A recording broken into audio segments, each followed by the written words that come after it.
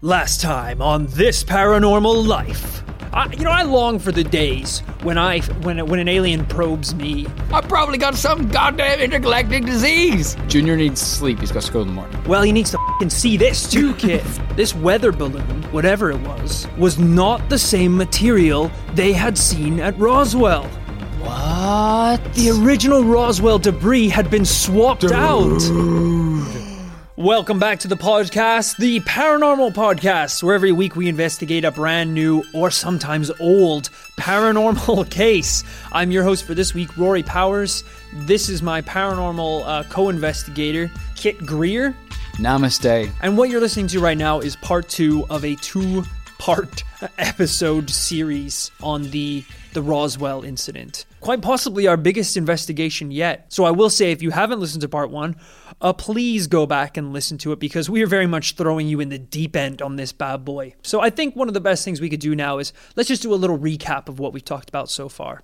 Okay? True. It's been a whole week after all. It has. Let's look at the timeline here. Okay, sure. Debris was recovered in the desert of New Mexico. The military was called to come look at that debris. They showed it to the people in the town. Then the military came and collected that debris, claimed it was a weather balloon. Now, when people started saying that wasn't the original debris, they were being threatened by MIBs and government agents. It's true. That's essentially takes us right up to this episode. Wow, that actually... You can really shorten a lot of that shit down. It's true. What was the runtime of the last one? It was pretty long, I think. It was around an hour, actually. Yeah, that was a radio edit. Director's cut, complete with bathroom breaks. It also includes us f***ing up the PA system at the start for 20 minutes, not knowing how to turn on the mics. Me calling my mother at the top of the episode. So let's dive right back into this paranormal beast. Please. So the very last thing we mentioned on that episode was that now, in 1978, there was a re-emerging pile of evidence that was coming forward about the Roswell case. And this was because Major Jesse Marcel had decided to go public with what he originally knew about the Roswell incident. Now, Jesse Marcel's testimony was only the beginning of what would soon become one of the biggest conspiracies in mankind's history. Suddenly, other leaks started forming. So Jesse Marcel, the guy who originally collected the debris, starts going out in public and talking about what really happened. This is just a clip from one of the many interviews he did around that time. Okay, let's hear it. I was amazed as to what I saw. The amount of debris that was scattered over such an area. It took me a while to realize that there's something strange about it. But the more I saw the fragments, the more I realized that it wasn't anything that I was acquainted with. I proved by trying to burn it wouldn't burn. I tried to break it would not break. If it was something of ours, I'm sure there would be no reason to keep it under cover that long. It's an alien spacecraft. There's another reason why it would not ever be known by anybody here until they found out more about it. I sensed that there was a cover-up someplace about this whole matter. Pretty crazy, huh? Pretty crazy. I mean, here we have the guy who hand-delivered the debris to the higher-up military people, now confirming that he believes this whole thing was a cover-up. Yeah, a guy on the inside. So just like a pirate ship being bombarded by truth balls, leaks start spraying everywhere. This was... My dad said my poetry sucks, but I actually work really hard at it. It took me a couple hours last night. Leaks start spewing out everywhere. Sure. And those goddamn men in black pirates can try hard as they may to scoop it out with buckets. But guess what? There's leaks in the buckets too. Brigadier General Colonel Thomas DuBose, who was one of the highest-ranking officers at the reveal of the Roswell debris. I believe in Halo. I've played enough Halos to know that Brigadier is pretty high up the military rank. Very high up. You've seen the photo, right, of when the debris was laid out, the famous photo of the Roswell debris? If you haven't, I'll look it up for you right now. Please, I maybe have. I just would need my memory refreshed. Again, this will all be in the Patreon research notes. Please go check that out. I believe this is actually Jesse Marcel. And this is what was revealed to press. Yeah, here's some of the photos. Sorry, this is Jesse Marcel here holding some of the weather balloon debris. Well, after Jesse Marcel came out, and he's literally, the highest ranking officer in this photo holding the material that he also claimed, without a doubt, was a weather balloon. But like Jesse, he decided to do a little interview of his own. So, Marcel's interview was already pretty bad. It's pretty damning for the 509 and the government. Right. So, guess what this one's going to be? It was a cover story. The balloon part of it is the story that's to be given to the press, and that is it, and anything else, forget it. And McMullen, if you ever knew him, if you told him that he wanted to run something, he goddamn sure ran it. He knew every facet of the operation. He's a busybody. He wanted to know what the hell was going on, who was pissing on the sidewalk and all that sort of thing. What?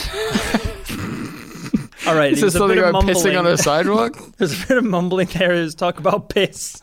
It definitely seemed like a man at the end of his life.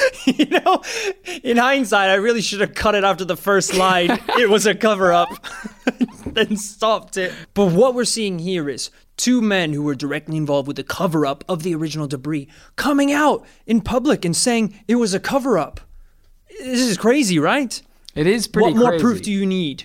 That's not a rhetorical question, you little bastard. I mean, I'm a little confused with...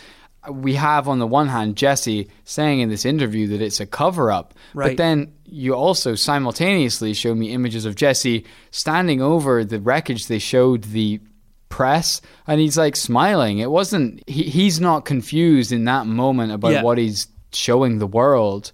So I'm a little confused about, did he think that was the genuine materials? Was he led to believe those were the real materials or fake materials? Maybe he brought a bunch of debris and they were like, okay, thanks, Jesse. We'll lay some of this stuff out and get the press to take a look at it. They lay down all the weather balloon stuff. And he's like, he pulls the cloth away and he's like, oh, I guess this is some of the stuff I brought. I mean, you got to run with it because you work for the U.S. military. Exactly. You're going to question your leaders? I don't know a lot about the military. Hell, I don't know a lot about the law. But, rule number one, you don't question the boss. Yeah, sure. I mean, I guess. I mean, if the general says drop and give me 20, I'll drop him, give him 50. Yeah, I mean, you didn't listen to him then. You know what they say? The boss is always right. That's what they say. And I'll do whatever he says. He says, go make me a sandwich. I'll bring him a burger. I'll go one step up. Every time. Because the boss. I know what he wants. He doesn't. I can read between the lines. When my boss says, mop the floor, I rip up the floor and relay a new floor. And hell, if it takes me a couple months, and so be it. Yes, I may have missed the mission because I was ripping up the floors. Yes, my whole platoon is dead because I was the one to lead the charge. I've been unemployed since that first job. But I'll tell you what, I'll be damned if he's not proud of me. He may not say it, but I know him best and he thinks it. He may not say it because he was actually one of the men that died on that hill. But but I know deep down if he could see these floors, he'd be proud. They're like, his dying breath was Rory. So I don't think he was proud. You're right, he was a great man. I believe that is an often misquoted. I believe it was yeah, Rory. So now, as we said, we have two of the military men who were at the scene coming forward in their old senile age and admitting this whole operation was a cover-up. And admitting in the only moment in their lives when their brains returned to the age of an infant that this whole thing was a paranormal event. And we know there's only two people in this world that I don't respect. That's politicians and old people. But in this case, I'm almost inclined to believe these sons of bitches. So what if what these two men were saying was true? What exactly had the government covered up? Do you think it was just the wreckage or parts of an alien spacecraft? But maybe, Kit, maybe what they're covering up goes even further than that. What are you saying? You have no idea of the roller coaster that we're going to go down right now. What we've done, you got to be this high to ride it. Passes me 3 J's. What we've done so far is like, when you're going up the roller coaster and it's like, you're going up to the dip, and you think that you thought that was the ride. You're like, this is fucking wicked. Yeah. But you're just going up to the hill. It's when you're on Splash Mountain and they take you down that first splash. You're like, hey, that wasn't so bad. Right. And suddenly you're being waterboarded in the in Disney basement by Mickey. Suddenly Mickey drags you out of the log backwards. Your family don't even see it because you're in the back of the log. You hit the water, there's a splash. 2 white mittens emerge and grab you from the back of the raft. The last thing you hear before you black out is a high pitch. You awake in a chair. Mickey's holding out a red and a blue pill. And you better take that red one because we're going on this journey. And he says, what'll it be, Rory? The idea of Mickey Mouse wearing those tiny little Morpheus glasses. Don't even cover his pupils, let alone his eyes. Oh, you can take the blue pill, and you'll wake up in your bed and this will all seem like a foreign dream. Or you can take the red pill and we'll show you how deep this Bugs Bunny hole goes. See what Walt saw. The point of that little journey was things are about to get intense. Yeah. You see, what we've done so far is talked about the people who discovered the debris and the people who handled the debris. But what if someone got to it even before that, Kit? Back around the time of the Roswell crash, a man named Frank, yes, it's another Frank, that's pure coincidence. Christ. Frank Kaufman was working as a master sergeant at Roswell Airfield. Okay. Master sergeant. I mean, there's a man you can right trust. Yeah. He said he began working in Roswell in 1942, 5 years before the incident leading up to the event. So he's been there a long time. He's been working at the base near Roswell for a long time. And it goes without saying, another man in uniform. There's a lot of hot men in uniforms in this story. I just want to make that clear. Absolutely. You got your firemen. You've got master sergeants walking around. Brigadiers. Well, he says leading up to the event, there was a lot of erratic movement of objects on one of the radar screens. Blips on the radar would just appear and then flash to the other side of the radar. It was very strange movement. Wow. So he's slapping the side of his radar. What's wrong with this goddamn thing? Yeah, what is it? Was there a storm outside or something? So the higher-ups basically said, all right, we're going to go send a team down there and we'll see firsthand what the hell this is. Sure. Frank is one of the members of that team. So he's sent down there with some other military personnel and they drive down to see just what the this thing is. I can show you on this very detailed map the approximate location of the site that they visited. Now again, this will be in the research notes on Patreon, so if you want to see this juicy piece of goss, go check it out. Okay, so I think Rory has shown me an in-game map from Crash Bandicoot. Yeah, but I can see some roads that are not labeled whatsoever, but I can see Roswell, right? Then the crash site beside it, and then a little bit further on the debris site. So what this map is implying is that the site where the debris was recovered wasn't the actual crash site of the craft. Yeah. Debris maybe was spewing off of it as it cascaded towards the earth. Yeah, of course. And what these men are going to do is go to ground zero. They're going to the heart of it. What are you doing? Morse code. It's the red laser pointer on my chest. Rory, bro. Execute. So they're driving in the car. It was late at night. The car was driving slowly down the bumpy paths. Apparently they even had to cut through wire fences to get to this location. Wow. There's no roads. This is off-road. Off-road, off the grid. Off the planet. Not off the planet, actually. I just got too excited there. They're still on Earth. For now. Frank hit the nitros button on the Jeep. It flipped 90 degrees and shot straight up in the air. Straight as a f***ing arrow. The twist is, he was the debris. The Jeep made it 100 feet before it crashed back to Earth. This was untested technology. This was very dangerous. So they're driving in the dark, in the desert heat. The closer they drove to this location, they started seeing a light in the distance. Huh. What kind of light, I wonder? He said it almost looked like a halo. There is no military training for interacting with angels. If that's what we're faced with here. These are not the men for the job. Frank sees this glorious angel descending from heaven. He turns to his man. He's just like, all of my instincts and training say to shoot it. No, that's an angel. From hell? What? No, he's going from up. Angel of death. So Frank said that when they got within a 200 to 300 yard radius of the site, they could see exactly what this thing is. Coming in at around 25 feet, Frank was looking at a strange craft that was embedded into the ground, like it had been hit, like it had hit with force. Right, okay.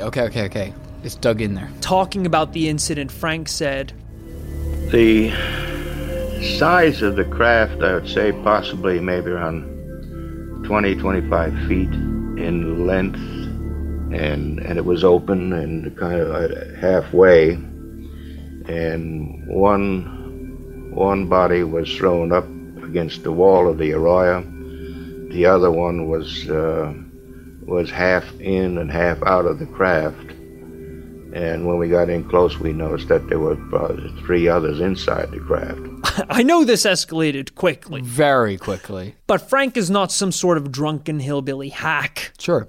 He did serve at Roswell at the time he stated, and the date. And even more on top of that, he even supplied to interviewers his research notes from the time. We're talking about actual top secret research documents. Right.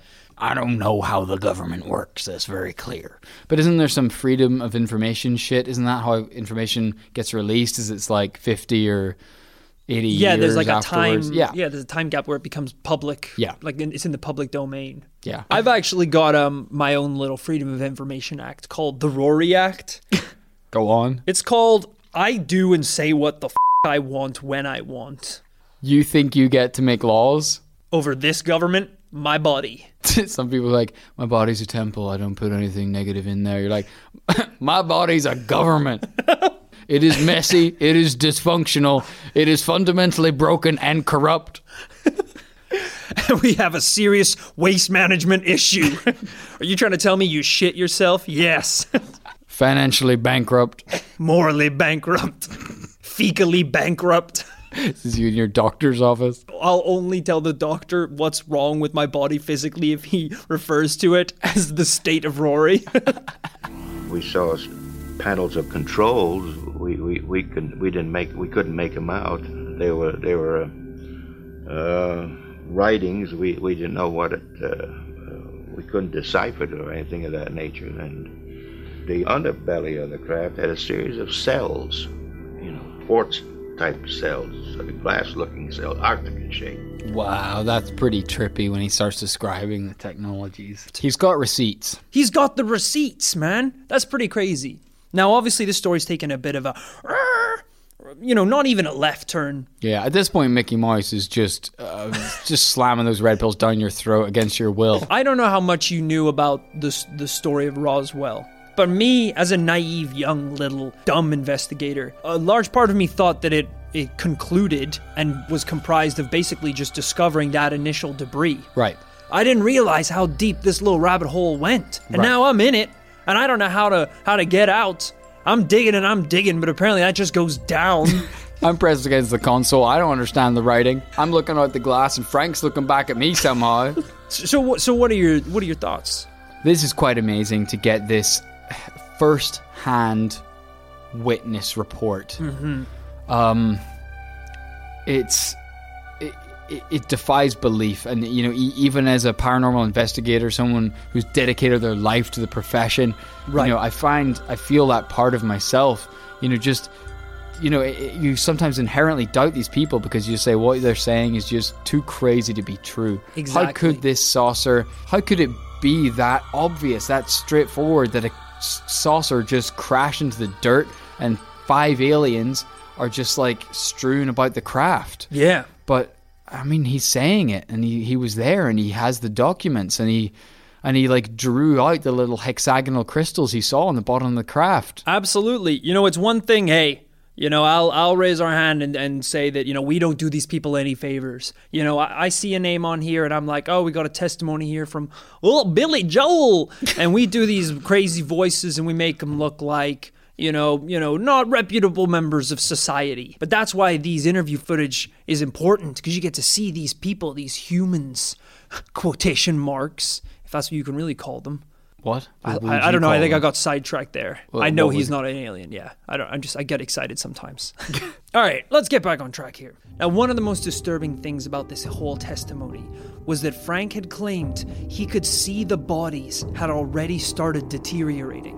Really? So they began clearing up all the debris, loading the craft, transferring all the bodies to the base hospital.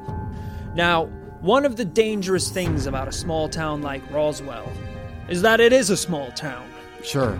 If you need resources or supplies, there's usually only one person in town that's got them. Very true. You need your shoes fixed, you got a shoe man, shoemaker. It's true. And listen, and this is why the paranormal commune, when we get this shit kickstarted, is going to be very small. Yeah. Because in a small society, listen, you can't piss anyone off because, you piss off your cobbler. Next day, your shoe breaks, and suddenly the cobbler doesn't feel too great about fixing your boots. Suddenly, you're walking around barefoot. We forbid anger, but embrace grudges in the commune. We really embrace the power of a grudge.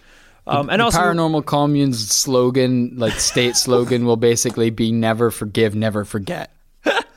And also, as we said, it's one career per person. Mm-hmm. So please get to the commune as quick as possible because the best careers are going to go fast. Yeah, so we've already struck off the list, King and candy taster. Candy taster. We set up the commune and completely get overrun by the power that we have. It's like, wasn't it supposed to be about the paranormal? Silence! Who has my Hershey Kisses? All he does is eat candy. We haven't investigated anything. Like, listen, here at the paranormal commune, we didn't want it to be like one of those communes where the leader gets to screw everyone's wives. Anyway, candy tax. Well, we're kidding, of course. The commune's going to be great. We're working on the setup right now. Little bump in the road. We're both homeless. No big deal. We'll get that ironed out. Back to Roswell. Our agent says that if we can't find homes for ourselves, what hope do we have of setting up a community for literally thousands of people? To that I say, boulder dash. To that I say, you will be the blacksmith, sir, when you join our commune. I'm a trained agent. Silence! Silence! Where is your candy? Oh, God. I do want to say, obviously, I'm sure you don't need us to tell you this, but we've essentially done both of these Roswell episodes back to back. We're in a tiny room with a 12 packs of cigarettes, 5 mugs of coffee. And I don't smoke. Neither of us smoke. I'm just eating them for the nicotine Shoving rush. them up my nostril. If I sound nasally, that's why. But this is the best way to get to the base of a paranormal case. You gotta get mad, get weird with it. If you want to get to the end of the rabbit hole, you need to fuel up. You gotta kill the rabbit. That way he stops digging. That way he can't talk. Jesus Christ. What are we even talking about anymore? Okay. You want to get to the end of the rabbit hole? You've got to slit the rabbit's throat. That'll shut him up. What? That's nothing to do with the hole. So deluded. Smug little rabbit. I think I'm actually going mad. I think we need to rein this puppy in. I think the MIBs are putting something in the goddamn water. So as we said, Roswell's a small town. Everyone knows everybody. Well, it wasn't long after the alleged date of the crash discovery by Frank and his men that Glenn Dennis, the town undertaker, received a strange phone call from a member of the military. Hey, is this Glenn Dennis? Town undertaker, Glenn Dennis? The military officer goes on to ask a series of strange questions about what embalming fluids contained and how they would affect blood content. These are the days before Google. They had no one to call. Honestly, no one because to look this up. Yeah, if you think about it, this is a small town and the bodies are discovered and it's like, oh my God, they're disintegrating in front of us. What do you do? So call the guy who preserves bodies, the undertaker. Devil's advocate, though. I mean, presumably the military if that's what we're talking about, they have those people. You would, yeah, I'm sure at some place in the military there are the scientists who specialize in, the biodegrading human bodies. Okay. But we're talking about a dusty ass little airstrip, a little air base in Roswell. These guys don't know what they're doing.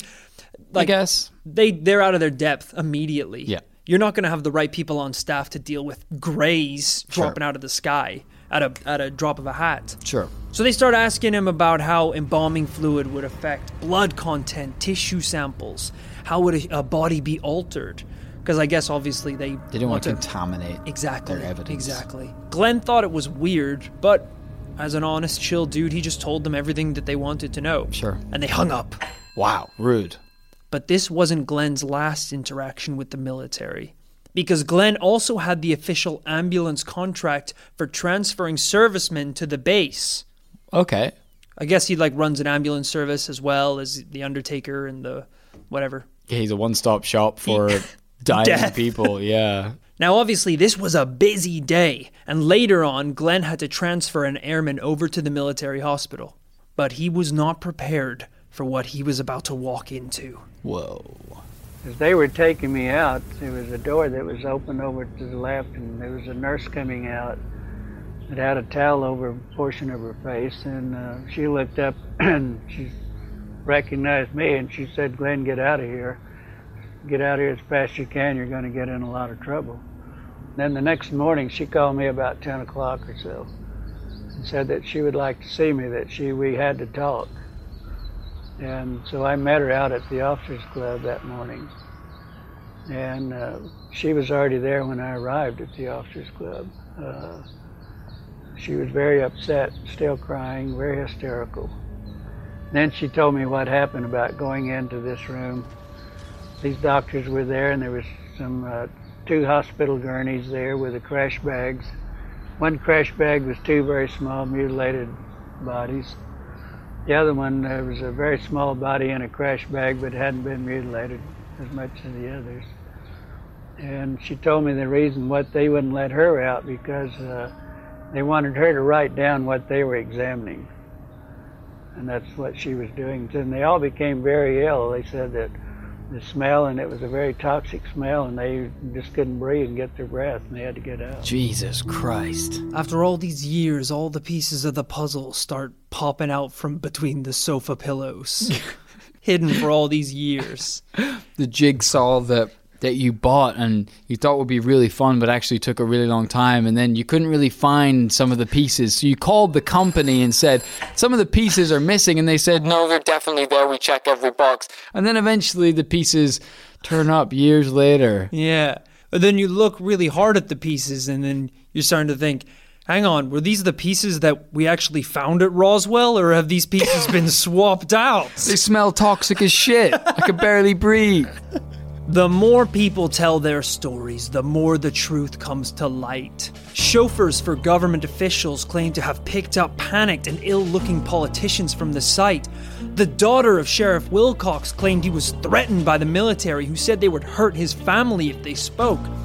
All of these stories started coming out of people having first-hand information with the aliens, with the materials, or with the military at this time. It's amazing. This is wild. We're kind of rounding down our conclusion, so I do want to let's take a little pause at this point to just go, I've thrown a lot of witness testimonies at you at this point. We've gone from just debris to full-on bodies. It's true. These witnesses do seem trustworthy on the face of it. I have to admit that, in the case of the gentlemen, even the ones that worked at the Air Force Base, whenever we were talking about purely debris, there was a lot of wiggle room there for error. Right. There could be hysteria feeding into this, and that those people legitimately could have misidentified this weather balloon. Absolutely. As a UFO craft. There's a lot less wiggle room when we're talking about alien cadavers. Yeah, it's hard to kind of get those confused. So either this is alien bodies or this man is insane. Right. But as we said, he's not the only one giving testimony to the fact that they have seen alien bodies. We got the guy who was at the site that recovered the craft saying he saw bodies. We've got nurses and doctors who were working there at the time saying that they were looking at bodies.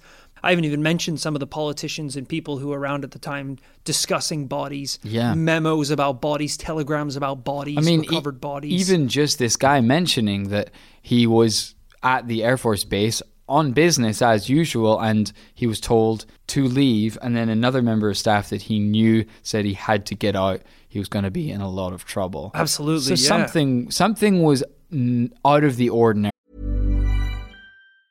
Jewelry isn't a gift you give just once. It's a way to remind your loved one of a beautiful moment every time they see it. Blue Nile can help you find the gift that says how you feel and says it beautifully, with expert guidance and a wide assortment of jewelry of the highest quality at the best price. Go to BlueNile.com and experience the convenience of shopping Blue Nile, the original online jeweler since 1999. That's BlueNile.com to find the perfect jewelry gift for any occasion. BlueNile.com. If you are somebody who loves all things spooky, then Real Life Ghost Stories podcast is the one for you. My name is Emma. I am the host of Real Life Ghost Stories podcast, and every week I bring to you 3 podcast episodes that are full to the brim with paranormal stories. Every Wednesday and Friday I release a mini episode which is dedicated to the spooky stories of our listeners, and every Sunday we deep dive into a famous paranormal case. You can find Real Life Ghost Stories wherever you get your podcasts.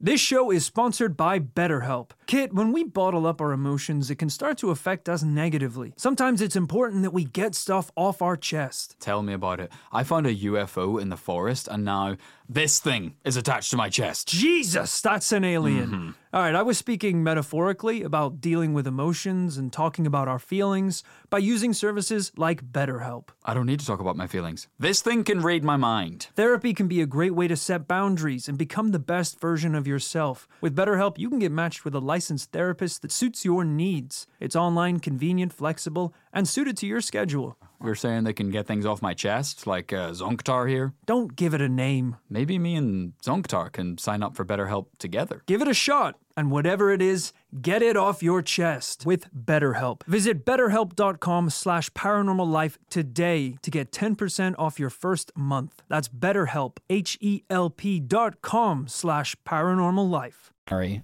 Closing in, last little scraps of evidence that I'm going to throw on this case. Sure. Just a seasoning on top. Things to think about.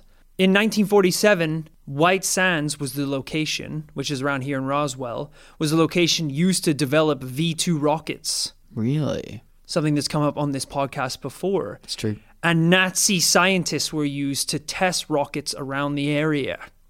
Now, we've talked a lot about Nazi scientists in the past and their relation to the Hollow Earth, to Agartha, I don't to like the aliens. This twist. Look, that's one possibility, all right? We're at a fork in the road, all right? Okay. And one of them has a couple of government agents waving at you going, hey, come on down this one. Sure. Everything's going to be fine down here. It's a safe road.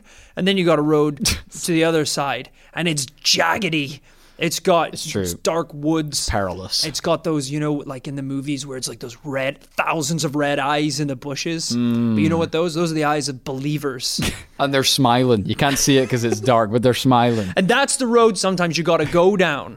Another thing that's just interesting to note is that politicians running as recently as 2002 have commented on themselves trying to request access to the Roswell documents or the release of the Roswell documents. And they claimed it's still to this day regarded as highly confidential. Which it seems if you're going to go through all the trouble of trying to convince everyone that it was a weather balloon. If it's a goddamn weather balloon, then what in the shit is it confidential? That's what I'm saying. What's so confidential about a weather this table's balloon? Heavy, I can't flip it. What's so confidential about a weather balloon? Yeah, I can go on my iPhone right now and find out what the goddamn weather is in a second. That's not confidential. Let's find out Siri, what's the weather like in Roswell, New Mexico? Okay, here's the weather for Roswell, New Mexico for today. It's hot as shit with a chance of aliens. Those are just some things to consider. Right. Okay? Now, as we do in all these episodes, I feel like before we go into a conclusion, I have to tell you about the other side. Oh, the other side of the potato, the paranormal potato. Do not bury me inside this rabbit hole. It's worth pointing out that believers in the paranormal, UFOologists, right, they are pretty split down the line when it comes to Roswell, which is maybe something you wouldn't expect. Sure. A lot of popular paranormal investigators believe it isn't actually paranormal at all. A lot of the witnesses that we've talked to today, some of them reputable, some of them questionable. For a lot of these documentaries and novels about Roswell, one in particular, over 200 people were interviewed claiming that they had some sort of contact with the debris or the aliens or the government. Sure. And a handful of them were deemed worth enough to put into writing. Essentially, everyone in this town has their own stories about their contact or what they saw. Glenn Dennis, the Undertaker, was noted as one of the least credible people in the entire investigation. Really? He outright lied about the name of the nurse. Oh my God. He changed the story on the spot. So it's one of these things I wanted to bring up because, we heard his testimony and it was very believable. Yeah. I told you about the phone call. You hear all these things and then you need to know the truth behind it. Whereas often these people are just very convincing storytellers. So, Kit, this has been one hell of an investigation. We started strong. We started with a lot of evidence, some testimonies. We went a little bit mad at one point. Yeah, that's when I think the Lombardi really kicked in. Yeah, it tends to do that. It's very sharp and short in its effect. Yeah, that's why the subline is the sleeping demon, because once it gets poked, that bad boy wakes you up with the power of Ra. Usually in the course of a 90-minute podcast, there's a good 12 to 15 minutes. I don't remember. I mean, usually, some sort of intoxication or a drug is an upper or a downer. Sure. This is a dupper. It dips, it dives, it does loop-de-loops. I don't know what the fuck I'm feeling. Lombardi is a strong drink is what we're trying to tell you guys. Yeah. But Lombardi aside, what are your thoughts? It is almost difficult with a case of this magnitude and this degree of fame and this degree of emotional attachment for anyone who's even slightly interested in the paranormal to try and piece apart whether this is fact or fiction. And I have to say, whenever I knew that you were going to be covering the story, I really felt like you were going to f*** it up. You did all right. I felt like the evidence would really pull me one way or the other. Right. But goddamn, I kind of feel like I'm in the same spot of this is very, very mysterious. But before we come down to our conclusions, what if I told you... You have a silver bullet for me? I have a silver bullet. Holy shit. What if I told you that there was one photo from the Roswell investigation that, if examined properly, could blow this case wide open? A photo that holds all the answers if only we could see them. Wow. That would be incredible. So back in 1947, when the debris was brought out in front of the press and the photos were taken on that day, you got everyone down there. You've got Jesse Marcel, you've got General Ramey, all the higher-ups, the specialists who identified it as a weather balloon. They were all there and all the photos were taken and went out to the press. But what people noticed later on was that General Ramey, who was very much in charge of the operation, didn't realize that in his left hand was a slip of paper, a telegraph, that he didn't notice was pointing the wrong way, and the information on the telegraph was being displayed to the front of the cameras. Really? This is a photograph that people, as technology has been evolving, people have been trying to digitally analyze, break down, hyper-focus, and read the text of what is on that slip of paper. What does it say? Because that could hold all the evidence, If we even got a couple words out of that, it could be something that changes the whole game. If you got flying saucer, victims, bodies, anything, any of those buzzwords, then this case is done. This is an open and shut book. So I have in front of you right now a picture of the original photo and then the enhanced image of the document. Okay, we're going to try now to see if we can work here. out what this is. So as you can see, here he is. Here's General Ramey holding some of the debris that they claimed was from a weather balloon. And as you can see in his hand here is the telegraph. No, I should qualify. This is the general here is taking up already a very small portion of this photograph. Yeah. This piece of paper is very small, very far away, very blurry. This seems like a goddamn miracle if you could pull anything from this. It does, but thank you, science. This is what we've managed to get so far. What? That came from the previous image? Are you shitting me? This is the previous image blown up, rotated, and enhanced. Oh my god. So we're already getting close. You can not... What was previously a indecipherable blur is now a small sheet of paper with probably 8 lines of text. Yeah, and I'm not kidding, people. Check out the Patreon research notes. All of these are going to be in here. Maybe you can be the one that finally cracks the code. It's so frustrating that it's just blurry enough that you can't I can't believe they got this far, but it's still not perfectly decipherable. And I'm not sure whether technology will ever reach the point where we can see, but this very trusty website, let me check the URL. What does that say? UFOcasebook.com. UFOcasebook.com. Shout out to those guys. Have obviously done their homework. They've studied the document. Okay. And tried to almost subtitle some of the blurry images to show what they believe it is saying. And of course set all their prejudices and biases aside. Of course. The very trustworthy, unbiased people. Knowing that this telegram could be about literally anything and this guy has a complex career in the military. Exactly. This is what they believe the enhanced document says. So we've got 2 lines here. And the victims of the wreck. One of the phrases identified. Another phrase. In the disc, and that's in inverted commas, in the disc they will ship. So on closer inspection, I'm just trying to see how the blurry letters match up to these supposed phrases. I'm not going to say that doesn't look like disc.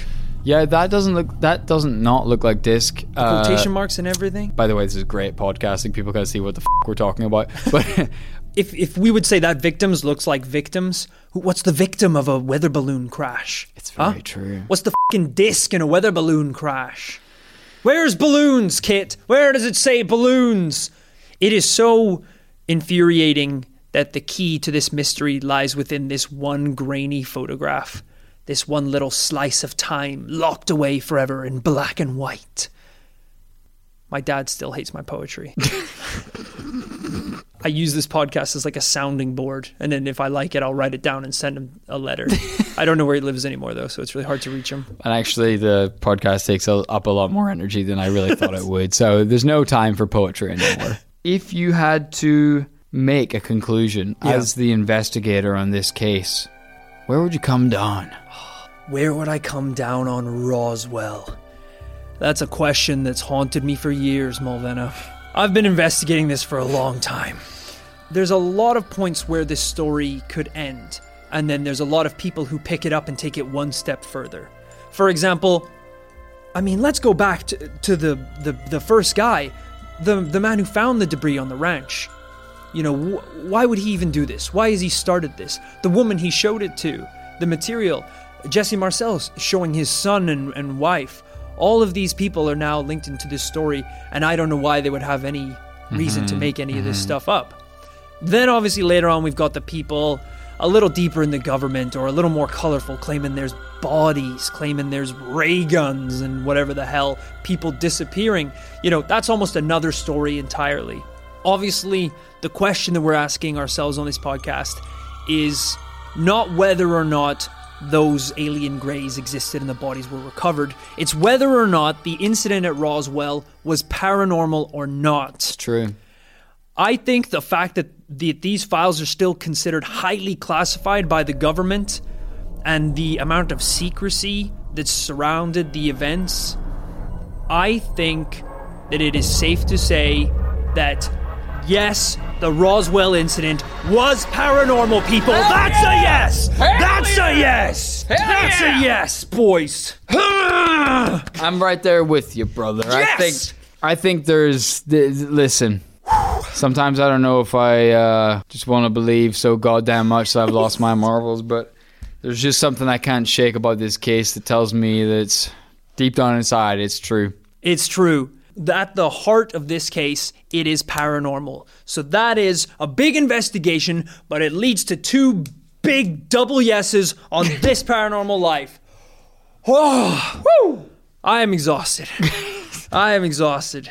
hell. I'm just going to drink the rest of this coffee real quick to get buzzed for the outro. Holy shit, man. It's still hot. It's so hot. How is it still so hot? Your eyebrows are gone. How isn't your inside singed? It has been there for days.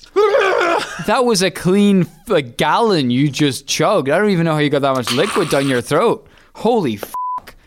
You know what time it is. It is like 10:30 p.m. The podcast is done. We just recorded for 3 hours. Thank you for listening. We've got approximately 2 minutes to end. There was no need. This paranormal life. Do you know what a caffeine overdose is? What an investigation. That was massive. You know, as we said, there's a couple big ones that we've been putting off for a while. Roswell was definitely one that we wanted to do justice for. Because, we had a couple listeners who were fairly pointing out that, we get a lot of great suggestions. And, and I often will reply to people and say, hey, we would love to get around to that one. And I'm sure we will. Absolutely. Just fantastic suggestions, such as Roswell, such as Mary Celeste last week. But, sometimes we like to take little detours and get to the masturbating ghost monkey of Athelhampton. Right. Priorities, people. Come on. Don't be insane. So we get there. We get there. Sometimes it takes 60 episodes, but we'll get there. Exactly. And I will say, if you enjoyed this episode in any capacity, then why not check out the This Paranormal Life Patreon, where from as little as $2 a month, you can get all of the research notes that we have talked about. You could be the one to crack the case and finally discover what's on that telegram. You could be the one to check out that mental map that just has an X with crash site written on it. And then onward from $2, you get bonus episodes, merchandise. Check it out. It's a great way to support the show and get a little bit extra every month. And speaking of the Patreon, it is just about that time to send out a special thank you to all of the patrons who have supported us thus far. And here's just some of the recent names. Thank you so much to Adam Verinsky. Adam Verinsky. Adam Verin Snowboard, whatever extreme sport you're into, Adam's there because he's one rad-ass dude. He's so rad he can contribute to Patreons. Thank you to Alex Turner. Jesus, the Alex Turner? I think so. Lead singer of the Frozen Monkeys? Close. What was it? Cold Ass Chimps? I think it was Antarctic Bonobos, something like that. Antarctic... What are those little marzipans? Marzipedes? Okay. Either way, thank you so much, Alex. Thank you. Thank you to Robin Cook. Robin, cook me a meal. I'd like an extra helping of Patreon donations, please. Oh, I'm so really sorry. On the nose. I'm so sorry. I'm so tired. Wait, what was his name? Robin. Thank you, Robin, for the donation. Sorry, I'm tired and I'm poor. Sometimes I just spit out the first thing I think. Thank you, Robin. Is this the fact you lost it as soon as you said it? Thank you to Courtney Lynn. Courtney Lynn there, done that. That being contributed to the This Paranormal Life Patreon, because she done that. Thanks, Courtney. Thank you to Luke Henderson. Luke the Spook. That's right, half man, half demon, all ghost. He's a paranormal beast that I hope we will cover one day on this very show. Thank you to Isaac Reeves. You ever been to Roswell, Isaac? You remind me of someone I read about in Roswell. Maybe you know him? 3 foot, gray. What are you trying to say? I'm trying to call him out. I know he was there. Isaac, look, no pressure, but if you want to get in touch, This Paranormal Life Podcast at gmail.com. His email address says 95 at gmail.com. So, I mean, right. He's probably really young. 95 could be anything. That could be the model of spaceship he came down in, for all I know. Thank you to Michael M. Why won't he give us his last name? That's weird. You got something to hide? You hiding something, Michael M? Whistleblower ass? Anyway, thank you so much for the contribution to the Patreon. I hope one day we'll be close enough friends that I can discover your second name. Mr. M. No, I'm not happy to wait, actually. F*** it. I need to know now. Thank you to Andrew Crisp. Andrew Crisp. What's the flavor? Cheese and onion or truth and vinegar?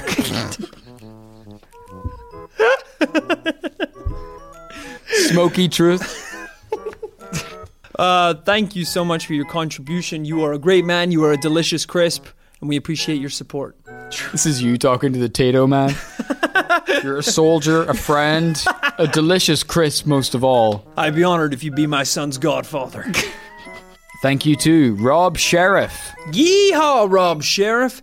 You're the one who looks after this here town. I know we were talking about handing out jobs in the paranormal commune, so absolutely. You know what, Rob? You got dibs on sheriff. We're not really sure what that position is going to hold.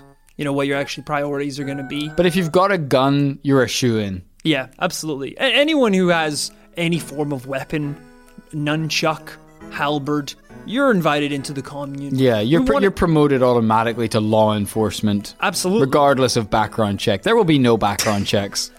Because you know how you make a safe space? You get all the weapons. Listen. And once you've got all the weapons, no one's gonna f*** with you. I've been saying this, ever since I was a kid. A loaded society, an armed society is a polite society, okay? And this Paranormal Life Secret Society is the most polite society of all. Because we're all fucking dangerous. Armed to the teeth. We are the last people you'd want to have guns, and yet we have them. Last but not least, a special thanks to Marcus Hennihan. Marcus, or as I call him, Mark the Shark. Do you know why? Because when a drop of blood hits the ocean, a shark attacks it with high velocity, and Mark is that shark, but with paranormal evidence. Wow. A drop in the ocean and he attacks it with his pen, his notepad, his katana, whatever paranormal equipment he needs to solve the mystery. That's what they say, the pen is mightier than the shark. So thank you, Mark the Shark, for your contribution. Thank you so much to everyone we have shouted out from the Patreon thus far. If you haven't heard your name just yet, that's because it's coming. Don't worry, we will get to you. And I think that basically wraps up the case of Roswell. I hope you enjoyed this episode. And as always, we will be back next Tuesday with a brand new paranormal case. Thank you for listening. Remember to praise Ra, live fast, investigate, and die young. Thank you and good night.